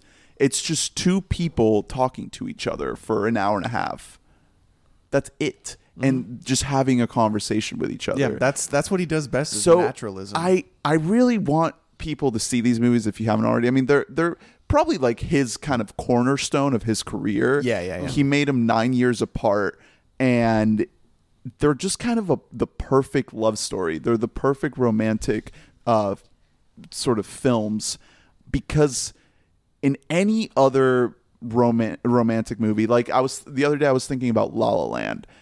I love La La Land, but the scenes that kind of get into the romance, they don't feel really different than like a lot of other romantic movies and romantic stories. They all kind of follow the same formula that you kind of have to follow in a movie, because you have to introduce conflict in order to get drama and people to care about it. But that's not how things play out in real life between real people. Yeah. The escalation of two people falling in love is not so linear. It takes there's these ups and downs, and you sort of feel each other out. It's a guy who, under false pretenses, has to ask a girl out, and then they fall in love, and he's like, "I actually love you," and then she finds out that it was all a ruse, and then she's pissed. And You've watched way too many 90s rom-coms. I know I how think love you've broken. works. This is the only way I fall in love with like girls. that. it's almost not even fair how good Linklater managed to capture what love is in these movies. So in Sunrise, it's very innocent. It's very like optimistic and sort of almost like fantastical. The fact that like you can just meet someone and immediately start to fall in love with them. That is something that you think only happens in a movie, but the way he manages to tell the story with these two brilliant actors, you believe it. Yeah, it's believable. And then in the second one, in interviews they talk about how making the second one was the toughest decision because the first one leaves off on such an ambiguous note. They make this promise to each other that they're going to meet up in the same spot 6 months from now without exchanging any contact information. And that's how the movie ends. Wow. So then in the second one, you're just thinking like, how the fuck is this going to work? Like, is this dude, are we going to see him like put up posters all over the train station in Vienna and be like, my love, I can't find my love. Have you seen my love? It's like, how the fuck are they going to pull this off? And then you start to get into the story and you're like, oh my God, it makes perfect sense. They're pulling it off. This is exactly how it should happen. And the way it just plays out, the second movie, Before Sunset, it plays out in real time. So it's like an hour and a half. So the first one doesn't? No, it plays out throughout an entire night. Okay. Like day into night. And then the second one's pretty much the second one is like they reconnect and they're like, we have basically an hour and a half together before he has to catch a plane. And the whole movie, you know that he has to catch this plane back to the United States and that there's like a time limit on the amount of time that they can spend together. And towards the end of the film, they're like saying bye and saying bye and saying bye. And you just get this urge that like, time's running out, dude. Time's running out. Like, what are you going to do? The movie's going to end. You're going to have to part ways. And then you get this beautiful ending where again, it just kind of leaves you in this ambiguous state that you don't know kind of like where it ends up. And then in the third movie, like I'm sort of trying to skid the specifics here because the best way to experience these movies is without knowing too much about like what really happens. But the beauty of it is that ultimately it doesn't really matter what happens. All you know is that you get to see these people together in three very distinct moments in their lives. And in the third movie, I really think that the third movie might be the best. Oh, wow. Because not only, are they making this movie after 2 decades of making movies and they're becoming much more experienced filmmakers, but also like because Ethan Hawke and Julie Delpy are like helping write and create these characters, they are these people. Like they have become Jesse and Celine. Like there's no doubt in your mind that you're seeing two real people talk to each other, and that lends itself to amazing filmmaking where you get these 9, 10, 11, sometimes 13-minute uninterrupted takes of dialogue where the camera just sits there and you're not cutting to like any glamorous, like super flashy shit. You're just getting two people talking to each other. Yeah. And I think the reason why the third one works so well for me is because it's very different than the other two. You start to see more of like life being worn into these characters, and the conversations that they have are tougher conversations. They're not. They're kind of a great deal older, right? Like, they're in their 40s. So in the first one, it goes 20s, 30s, 40s. Yeah. Big time jumps. So, I can't recommend these movies enough. They're fucking amazing. They're absolute masterpieces. Each one is better than the one before, and before Sunset just gets so heartbreaking because there's this exchange that they have where you really feel the pain of two people who fell in love and then didn't see each other again for 9 years. And you really get the sense of like the longing that they shared for each other and the impact of having to encounter that person again 9 years later. It really brought a tear to my eye. And then in the third one, like having all of this backstory to look back on and seeing these characters in their middle age and struggling with just their day-to-day lives. And then you see in their eyes that same young couple from 1995 still there, and them trying to like remember that they're still looking at that person that they met on that train in Vienna. Like it's amazing that I am able to relate to these movie characters as real people and imagine all of the gaps in between the movies and the lives that they live that we don't see on screen, and all of the things that happen in this world that we're not exposed to, because we're only exposed to very small moments of their lives. But the films are just so well made that you're able to think about everything that happens in between all the movies. I feel like that's also just a huge credit to Ethan Hawke and Julie Delpy as actors, that they're both just able to pull that off. They have co-writing credits. They don't on the first one, but they do in the second and the third. But listening to interviews, you really get the idea that when they were shooting the first movie, they had this initial script that they had to write before they cast any actors. But once they were cast in the roles, Linklater gave them the freedom to really do whatever they wanted with the dialogue and to shape it to their liking. Yeah, from what I've heard about, specifically from Before Sunset, I've never seen any of these movies. I really, really need to watch the trilogy, because this is a series of movies that like I've always been like hitting myself over the head for not seeing these. But I know from what I've heard about Before Sunset, Linklater for a lot of times would just like leave the camera rolling and then just let them just talk, as these two characters, and see what happened. It's the other thing about this is that they're able to make it seem like they're just literally improvising every single line. Like you're watching it and you're just like, it feels like it's all improvised, but in reality, it was very, very, very tightly rehearsed to a T, to an absolute T, and there is no room for improvisation. And Linklater talks about how, in a traditional film, you have all this coverage and you have all of these different shots that you can pick from, and you can kind of build the movie that you want in the editing room.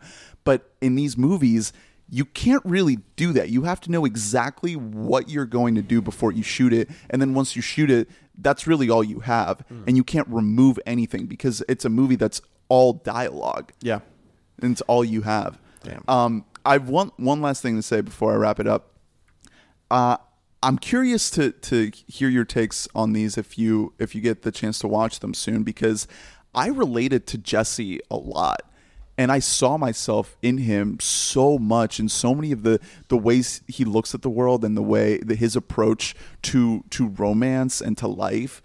And watching it with Lee, she saw herself in Celine and related to her worldview and to her approach to life. And I just find that completely fascinating that like that we're both able to like really see ourselves in these characters. So I'm just curious to see if that happens to you guys, because I'm sure that the reason why these movies resonate so much with people is because it's such an intimate and personal love story that they are able to make so relatable. Damn. That's ooh, give me more blue. Hack and Crate. All right. Well, now that we're done talking about good things, so we saw a movie called Disney's Ewan McGregor is Christopher Robin, a very busy man with very important papers. Who doesn't have time TM. for My Little Bear. Guys, to be honest, I don't really have that much to say about this movie. Yeah, same. It's fine. I didn't hate it. I didn't love it. I thought it was cute. I was bored for some of it, and I really enjoyed myself for some of it. I thought everything with the 100 Acre Wood gang, with the little Winnie and Eeyore and all those guys, I loved all of that. Yeah. That was amazing. But they're barely in the movie. That was a bummer. Everything else that's not that, I was like, can we just get back to fucking Eeyore and Tigger and Pooh? Yeah. What did you think, Hunter? For the most part, I found this movie delightful. This isn't like gonna be a great movie. It's not even like close to being the best live action Disney movie that they've put out. But I mean, everything with Pooh Bear and the 100 Acre Woods, like you said, was amazing. I love that stuff. The first 15, 20 minutes of this movie was so goddamn depressing that like I was like, there's a war sequence. yeah, no, dude, I literally was just like, oh my God, how is this movie ever going to bounce back from this point of like this low? And it starts out with seeing Pooh Bear just staring at this fucking door waiting for Christopher Robin to come home, and he never comes back. I was sobbing. I was literally like fucking sobbing at this moment.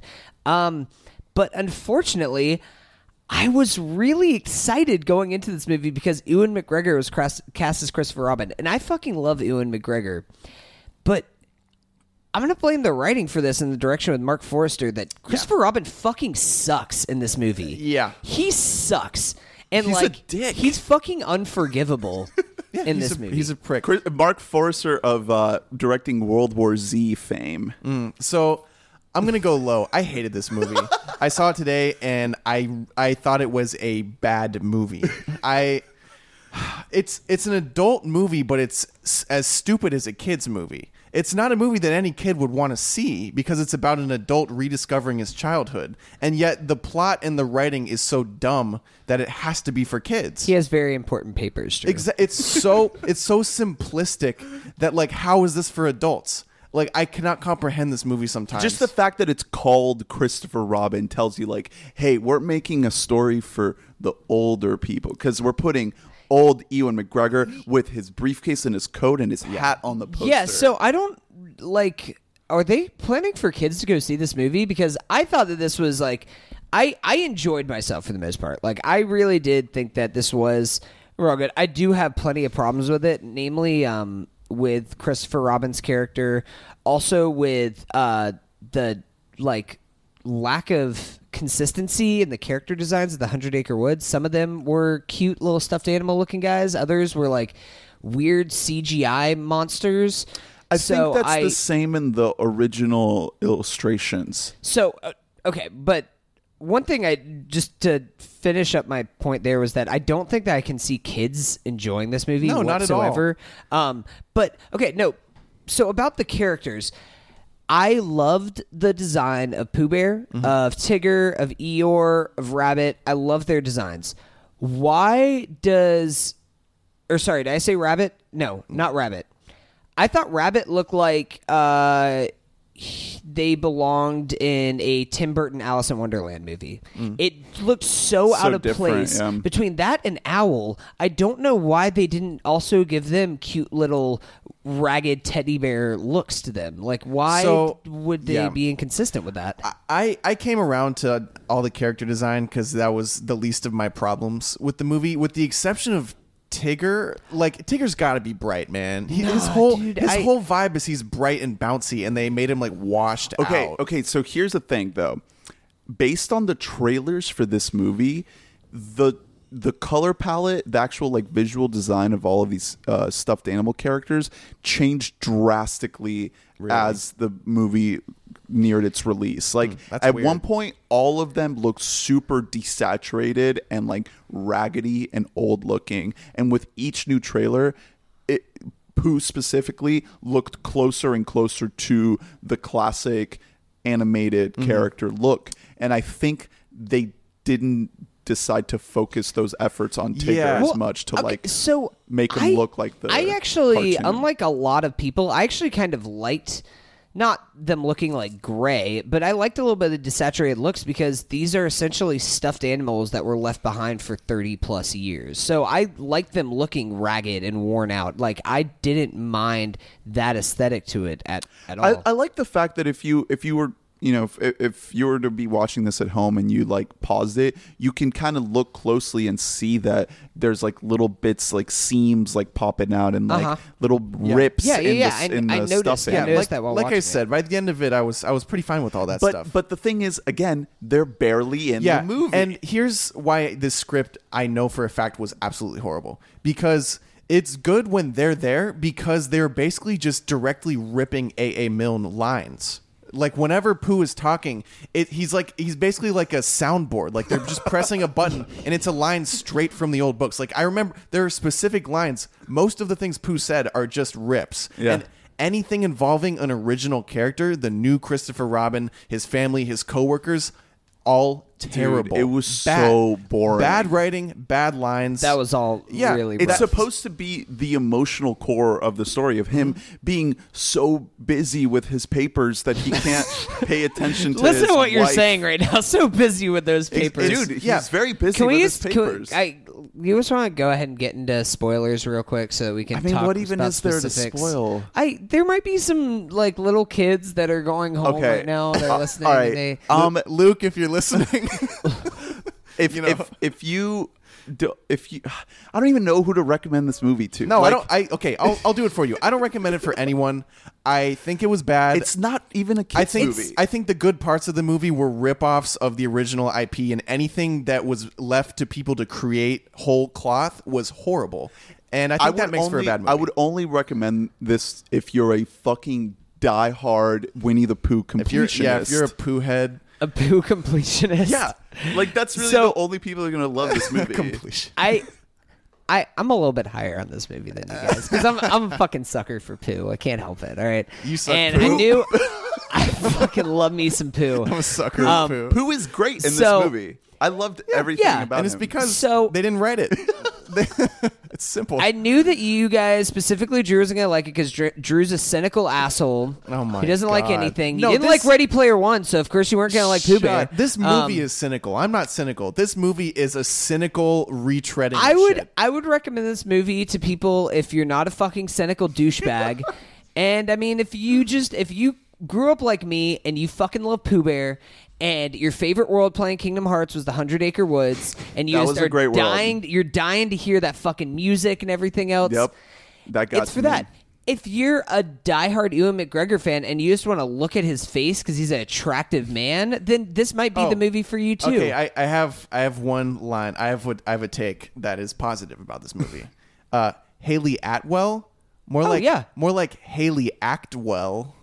Yeah, but Oh boy, were you practicing that in the mirror before the podcast? she's Yeah, an I was. amazing. She's an amazing actress, but her character is nothing. It's stupid. She It's doesn't dumb. do anything. It's a dumb movie. It is a dumb movie, and I don't go to the movies to be entertained for 30 minutes. I feel like you guys are being too rough on this movie because you were expecting it to be. You were like, "This is going to be the follow-up to 8th Grade in my cinematic." shut Okay, up. no, experience. listen. This is how this movie could have actually worked for me. You don't tell it from fucking Christopher Robin's Tell it from perspective. Pooh's perspective, yeah. You tell it from Pooh's perspective, and it's a story of Pooh going on an adventure. Give me that. Yeah, okay. So this is made by the people who also made Finding Neverland, which was an attempt to kind of do the same type of thing. And World War Z. And World War Z. Don't forget that. And I feel like what they were going for was they were trying to make this the hook of the Christopher Robin Pooh Bear story.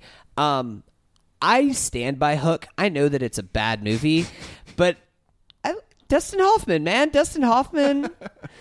We got some. I think Hook is better okay. than this. I think no, exactly. I stand by Hook, and Hook still worked because despite the fact that it's them being older and it's a little bit depressing at certain points, it still is for the most part have a little bit of that whimsical. This does have some whimsy to it, but it's just not enough. Well, yeah, the whimsy is everything that A.A. Milne created a long, long time ago, and everything else I think is truly bad. The best adjective I can use to describe this movie is paint by numbers. Do you know what I mean? This movie, there is not a single scene in it that you're like, oh.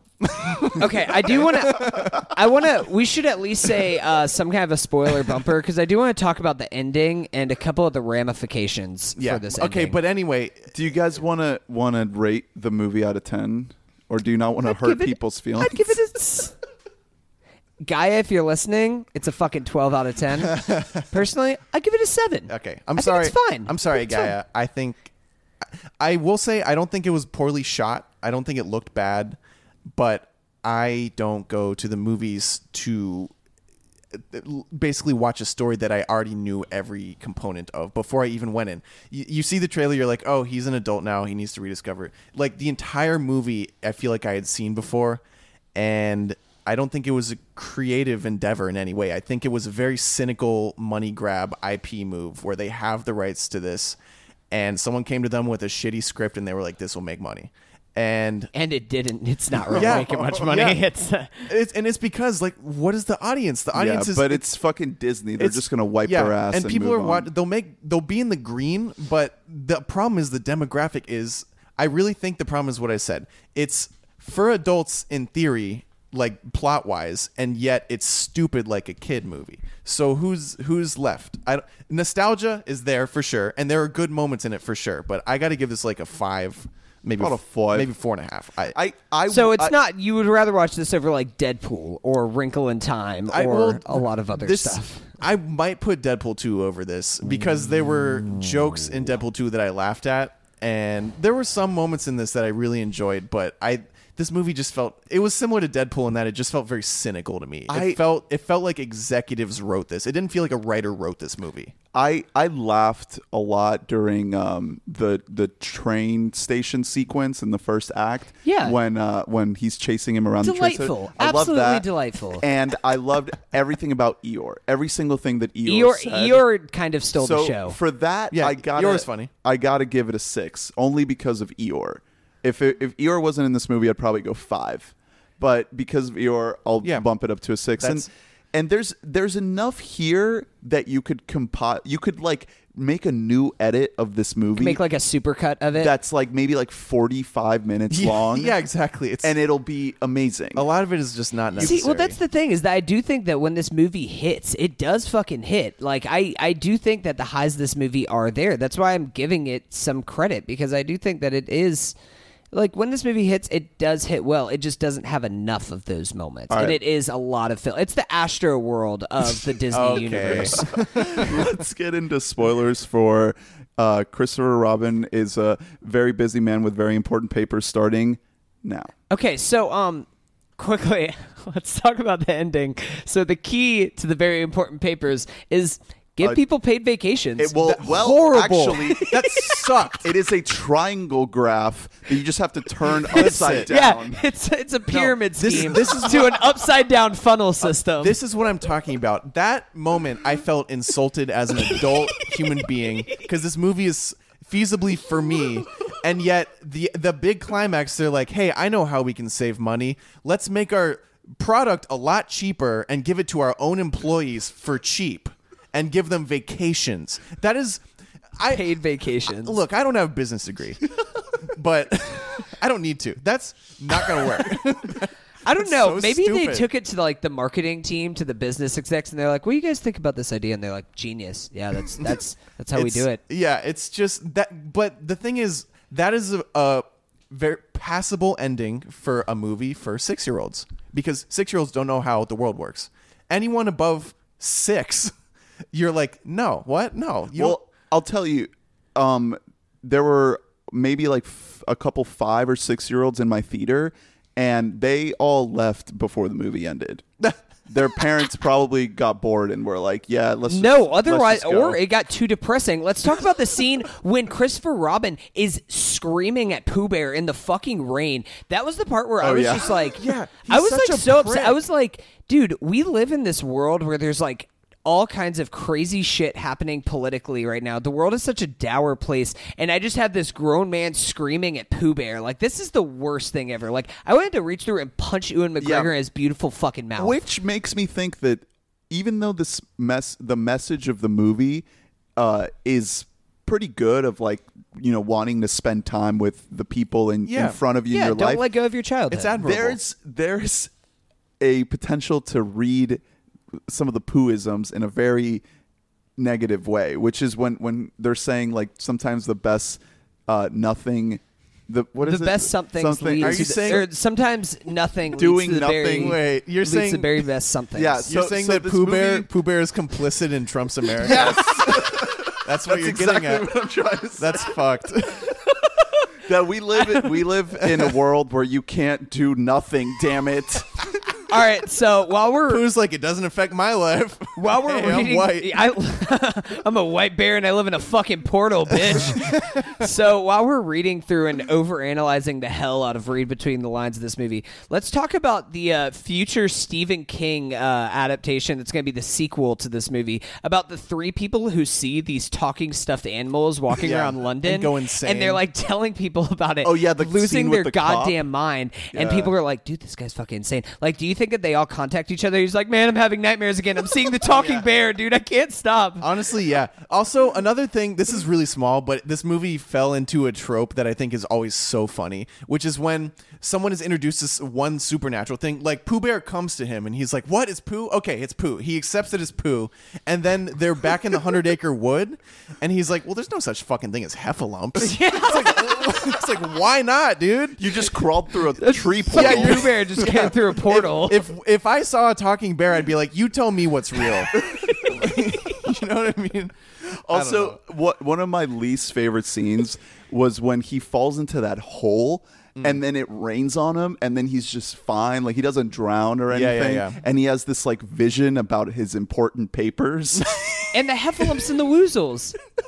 Oh, and then did you catch? There's a line earlier in the movie in the luggage factory where they're like, "Hey, we can increase buoyancy by 5%," and I was like, "Buoyancy," and then the luggage floats, and is that why? I did not catch that, but that's okay. That's a little screenwriting. I don't think the screenwriters even got that. So I doubt it. Another thing that really sucked was some of the humor between the adults. Like whenever Christopher Robin is having the meeting with the boss's son or whatever, and they're like talking, and then like all the other adults are like sitting out there with like a glass to the thing. I was like rolling my eyes to the back of my fucking Dude, skull. I was at that rolling my moment. eyes so much during this movie. Pretty much any scene that didn't have poo in it, I was like, please make this end. Yeah, just it was, make it stop. It was now. super, Throwing it to super speed up. cornball. And I would forgive it more if that were a children's movie because we ripped Wrinkle in Time to pieces. And at the end of the day, I kind of feel bad about that because I'm not 6. But with that said, 6-year-olds didn't like Wrinkle in Time either. Right. So, but what I'm saying is like, why make it so simple? Like, if it's for us, make it for us. You know what I mean? But the movie never finds a balance because the poo stuff is so charming. Yeah, I really enjoyed There's a parts good of it. movie in there, but then the stuff that's supposed to appeal to adults and supposed to tell us like, hey, don't work too much. Your papers aren't that important. That stuff is like so half-assed and like you don't give a shit at all. Yeah, it is. I mean, I really like Pooh. As soon as Pooh shows up with Ewan McGregor, at least adds some kind of a sense of charm up to the point where he's fucking screaming at Pooh. Yeah. But I mean, He's so mean like to him. whenever he's just on the train with him and Pooh's just saying things that he sees and stuff like tree, dog. Man, I love I that. love that. That like was- I that love was that. actually really That was funny. great. That was awesome. And then he's just then like, he- tree, man. Cat. But then Ewan Christopher Robin starts doing it, and I was like, "Are you fucking stupid? I love What are you doing? You're a grown man." See, I liked it. That's screenwriting 101. He's It's a learning his callback. lesson. Yeah, callbacks. that was a great moment, and maybe I'm being too hard on this movie because whimsy is good, but And you I had felt too much popcorn. I felt betrayed because I spent money on this movie. That's why I felt betrayed. Well, maybe if you were a fucking A-lister, then it's you just- wouldn't have felt shut up. betrayed. Okay, Maybe honestly, I'm just salty about Movie Pass, but Stop at the end of the taking out day, your aggressions on Pooh Bear. Damn it, Well, you're being a real Christopher Robin right now, Drew. That's what you're whatever. being. I think with music, filler isn't as big of a deal because it's really easy to skip it, and you didn't. At the end of the day, I didn't pay money specifically to listen to Astroworld. So if I have to skip a few songs, I'm fine with it. I had no choice but to sit there because I wasn't going to leave. And I was watching it thinking, why isn't this better? And maybe that's me being entitled and being a little bitch, but I just think it should have been a lot better. Here's a golden ticket idea. Disney is releasing their streaming service next year. All of these fucking live action remakes that they have on a slate, just make them original movies for that streaming service, or better yet, just make them episodes of a remake anthology show so that we don't. Each of the episodes are like an hour long. Yeah. You get a supercut version of it. You hearing me, Bob 'Cause, Iger? You I on the mean, line? I do think that Give me my money. I do think that, I mean, like, Jungle Book is great. I I haven't seen Pete's Dragon, but from all accounts, that's really good too. It's directed by David Lowery. Yeah, like from all accounts, that's a great movie too. Like they have hit on some of these before, but I also don't think that this is the biggest miss that they've had as far as the live action movies it's go. perfectly fine. I didn't care for it. I did. It I was wish very that it was forgettable. better. I wish that it was better. I guess I'm probably being. I feel like I'm trying to be the over extreme to counter Drew's extreme negativity. I'm trying to be the Pooh Bear here while he's just being a real fucking Ewan McGregor. No. But I did want it to be better. It just had so much whimsy. I wasn't expecting it to be a great movie. I was expecting it to be a fine to a good movie going into it, and it was just like, this is gonna be fun. It's probably gonna make me cry. You get to see Pooh Bear and the boys, and then that's what I got. So I was satisfied. I did tear up slightly during one scene, which is the one single moment that you see Eeyore actually have a glint of happiness. Yes. When he sees Christopher Robin playing again. I was That was like, a great yeah, moment. that was an awesome moment. Eeyore's happy. See, like there are those great moments. I cried at multiple points while watching this, but maybe I'm just a little bitch. Who knows? I think my scale of rating things is just changing because like we always say, we get on Letterboxd and everything's 4 stars. We just keep the baseline of making a movie is 0 stars. If you made a Right. film, congratulations, you get 0. We build from there. So to me, this movie is halfway to being a good movie. Okay. Do you know what I mean? Yeah. So no, that it's- makes sense. It's a 5. Yeah, I mean that's fair. That's defendable. Yeah. When I was younger, I always thought like you started at 10, and then with Yeah, then you reasons- go down. with reasons that I don't like it. You bring it down. That's how I've been kinda doing it, But but- now I'm at like, okay, you start 50-50. You start in the middle.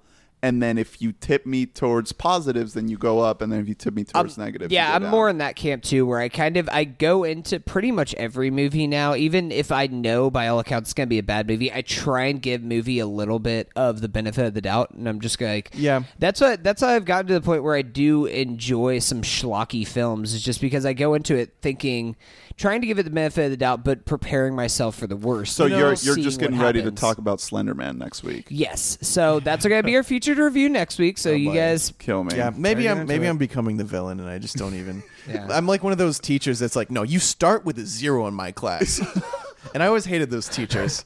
So maybe you start with a C. I mean, like let's be real. The potential was there for a better movie. They just didn't really know what to do with this. They didn't know if they wanted to make a full. I think that if there was a better or- director and better writers behind it, I- then this could have had much higher potential. I think my problem is that I was a big fan of Pooh Bear as a very small child, and I think that A.A. Milne would hate this movie. I think that it kind of betrays the spirit of Pooh Bear because it is so well written when it involves characters created by someone else, and then you're introduced to these stock, boring characters that have no perspective. Yeah. For most of the movie. the fucking the employees that are always holding their stuff, their papers, because they're about to be fired.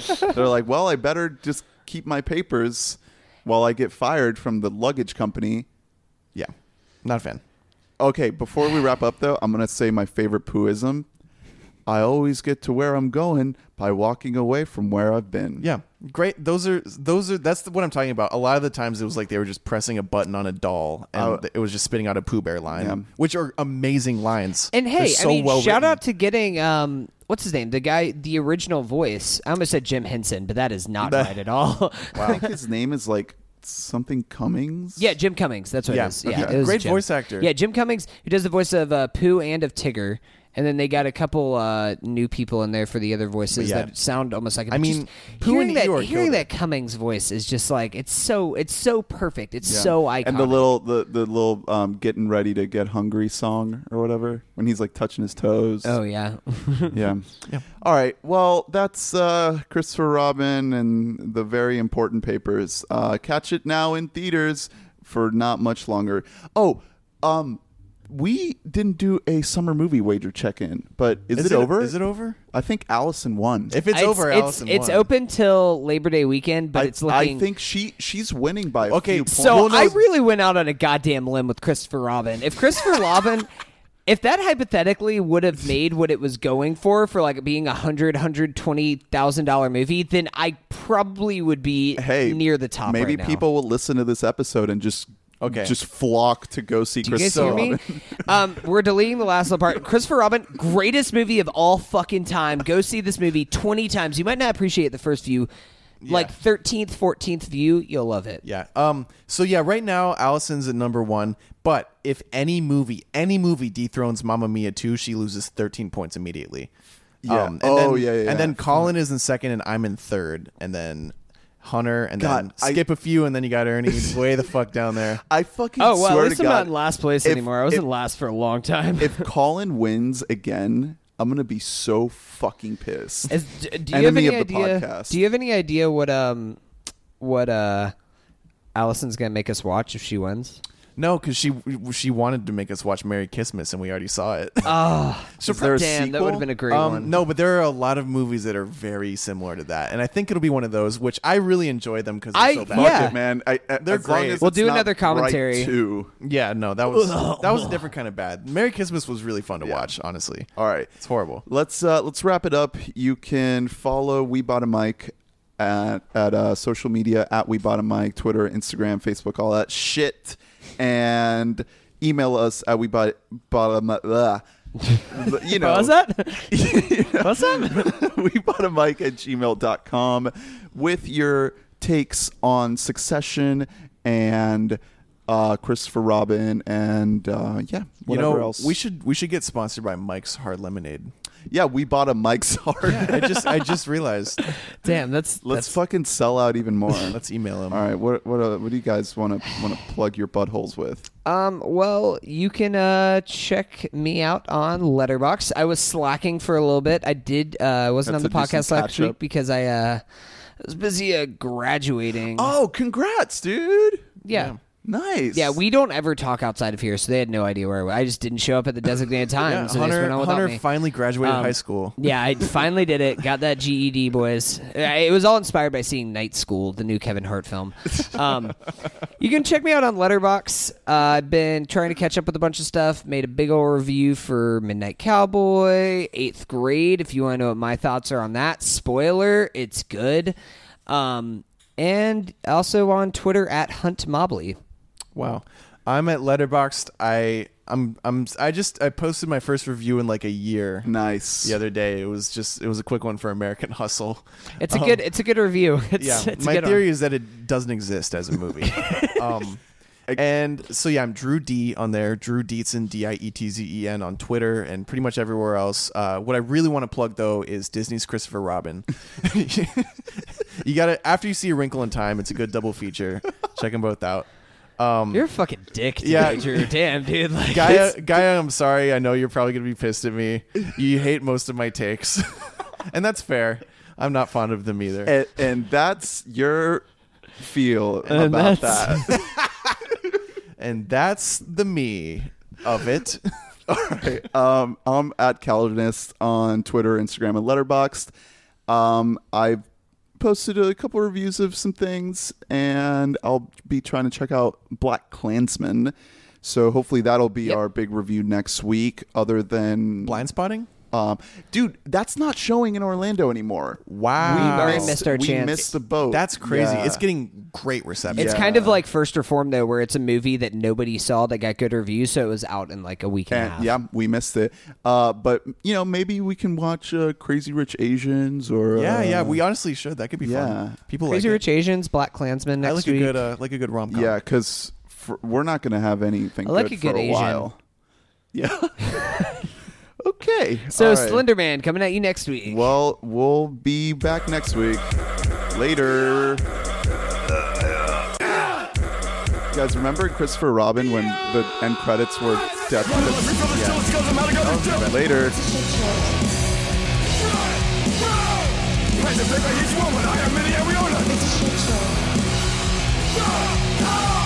I'm a voice of free man, it's a red light, so I leave it.